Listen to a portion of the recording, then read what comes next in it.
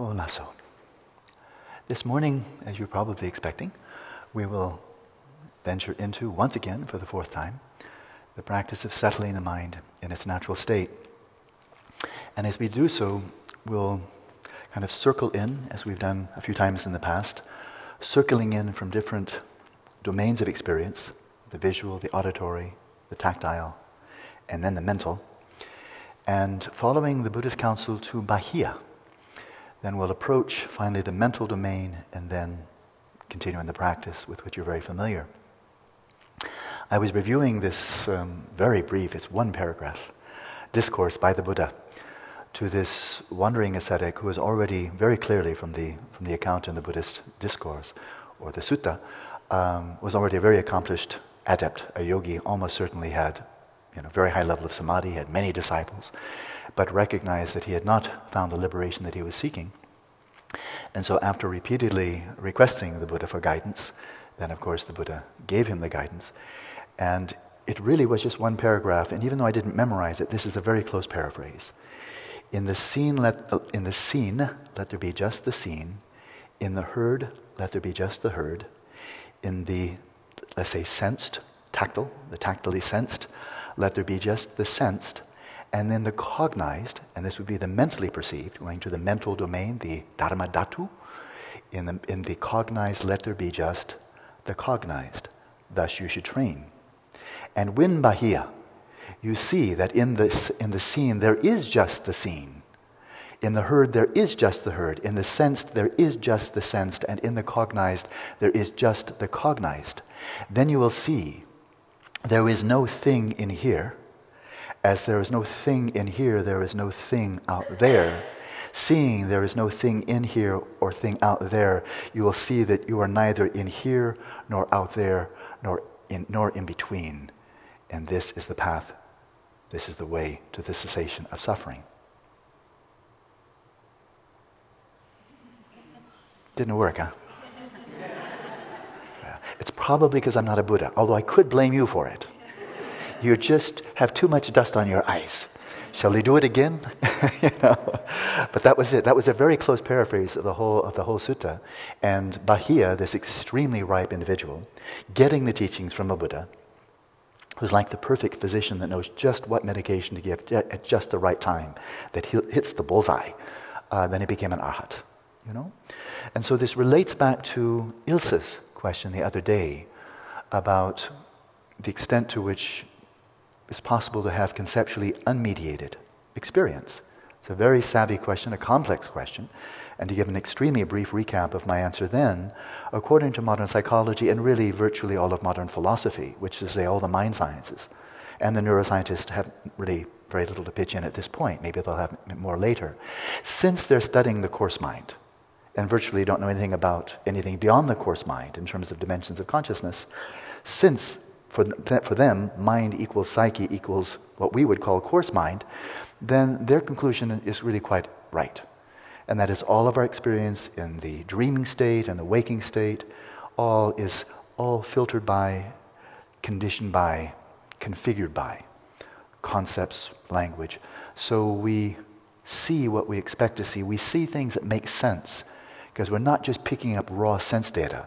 Immediately and involuntarily, long before we apply executive control and really kind of manage our experience, drawing from our own past experience, language habituation or acculturation, conceptualization, what we get is immediately formatted. We open our eyes in the morning and we don't go, where am I? Where am I? Oh, nothing makes any sense. No, we open our eyes, oh yeah, I'm home. So wham, out they come. The conceptualization then immediately and involuntarily configures everything we're experiencing. But now, as we know, I think all of us from our own experience, there's that very primitive level, that precognitive level of conceptual structuring, including the bifurcation of subject and object, and the reification of self, the reification of object, all of that occurring involuntarily and often subliminally. So there we have on that level. But then we know so well that on top of that, we have layers and layers and layers of conceptualization, and the most crusty, the most superficial level being just the rumination, the blah, blah, blah of the mind, which I so affectionately call well, I would affectionately call the Wallace syndrome, but more objectively call the obsessive compulsive delusional disorder, where everything we're seeing is like through the dark clouds of our own projections, imaginations, assumptions, memories, and so forth, and it's hard to even pull away the veil to see even what's actually there at all, when we get really caught up.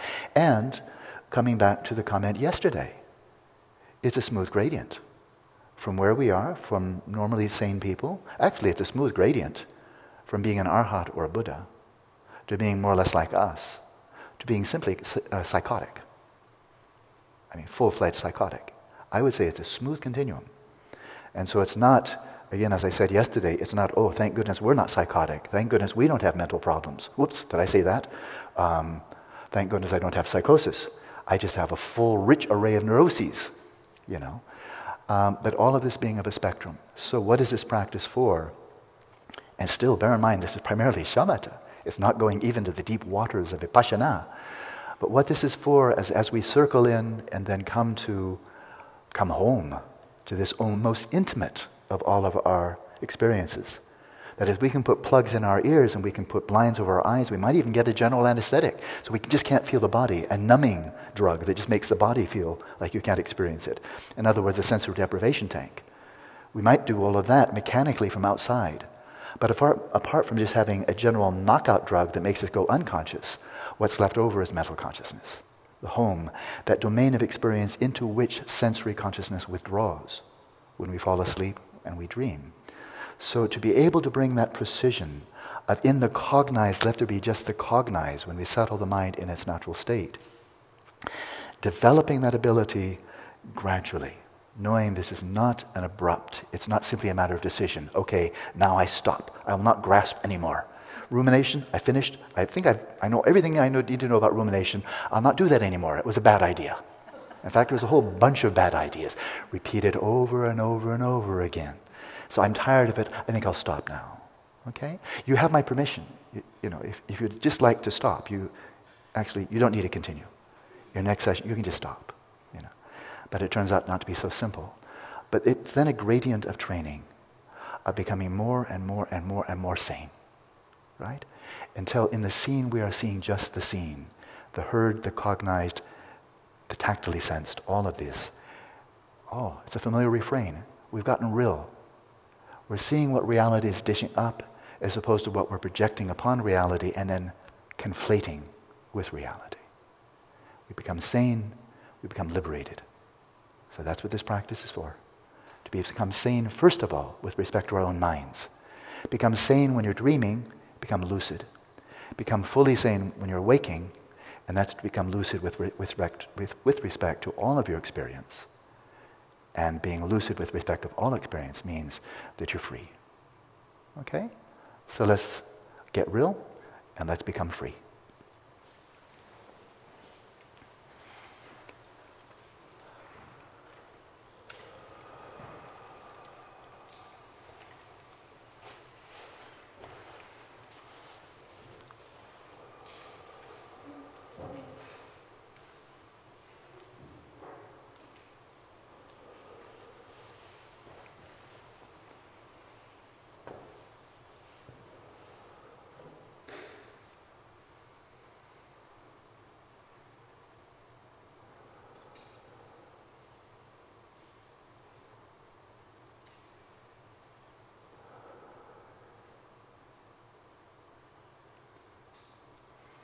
Let's begin as always by settling the body, speech, and mind, together with the respiration in their natural state, their natural rhythm.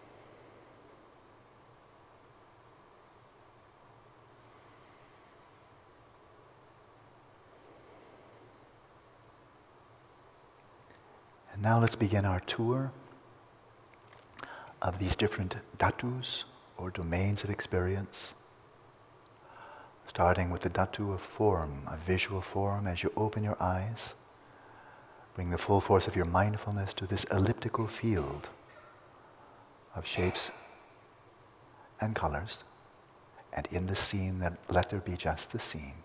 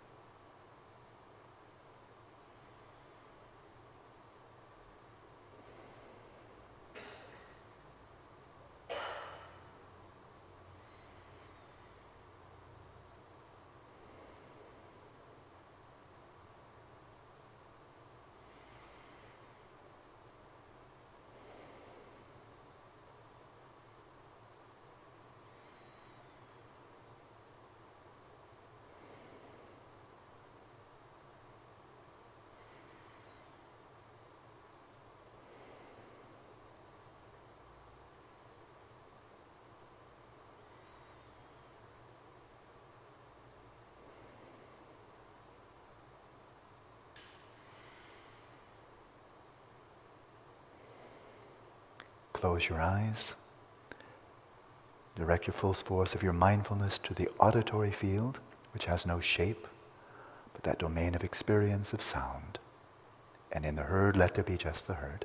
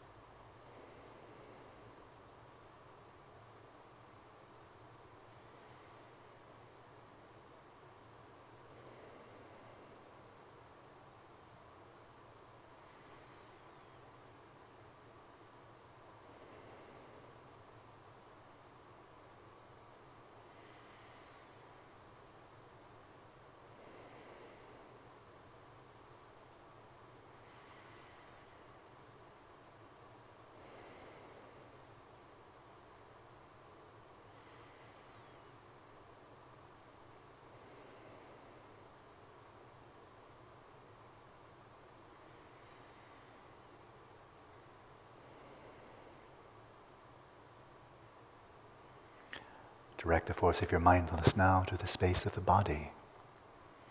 And whatever tactile events arise within that space, attending to them without distraction and without grasping.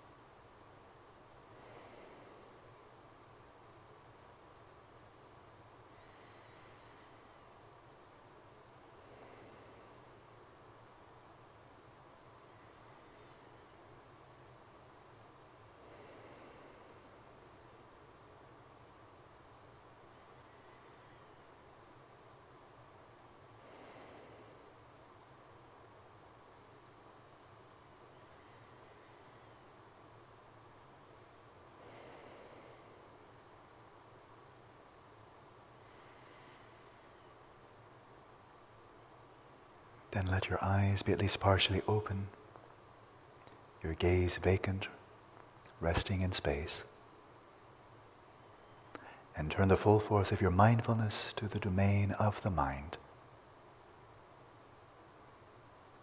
And whatever thoughts, images, or memories arise, observe their nature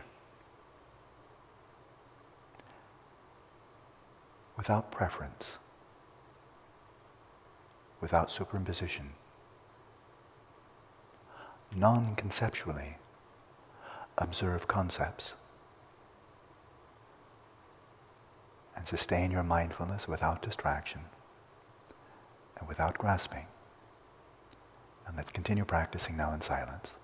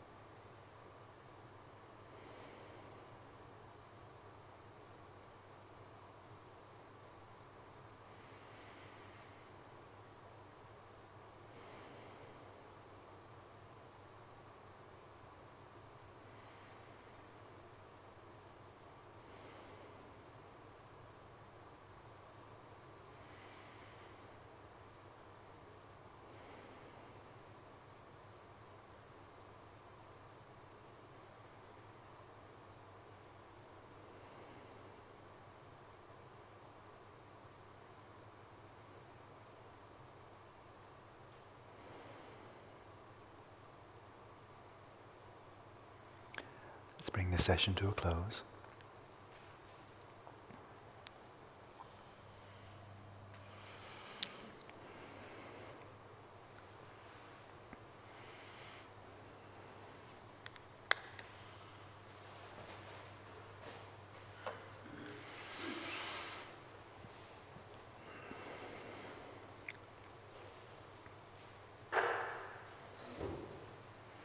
Oh, lasso.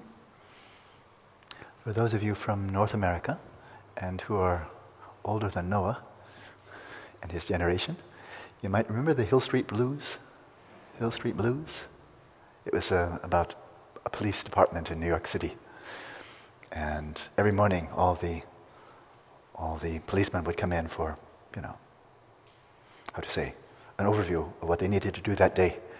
And at the end, then the sergeant, this tough old guy, tough old cop, he would turn to them after he'd given the whole thing about everybody's duty roster. Okay, you do this, all very, very macho, very macho. And then when he's sending them out into tough New York City 20 years ago, he'd say, "Be careful, people, it's a jungle out there." Or something to that effect. And so here we are. Be careful, people. It really is a jungle out there.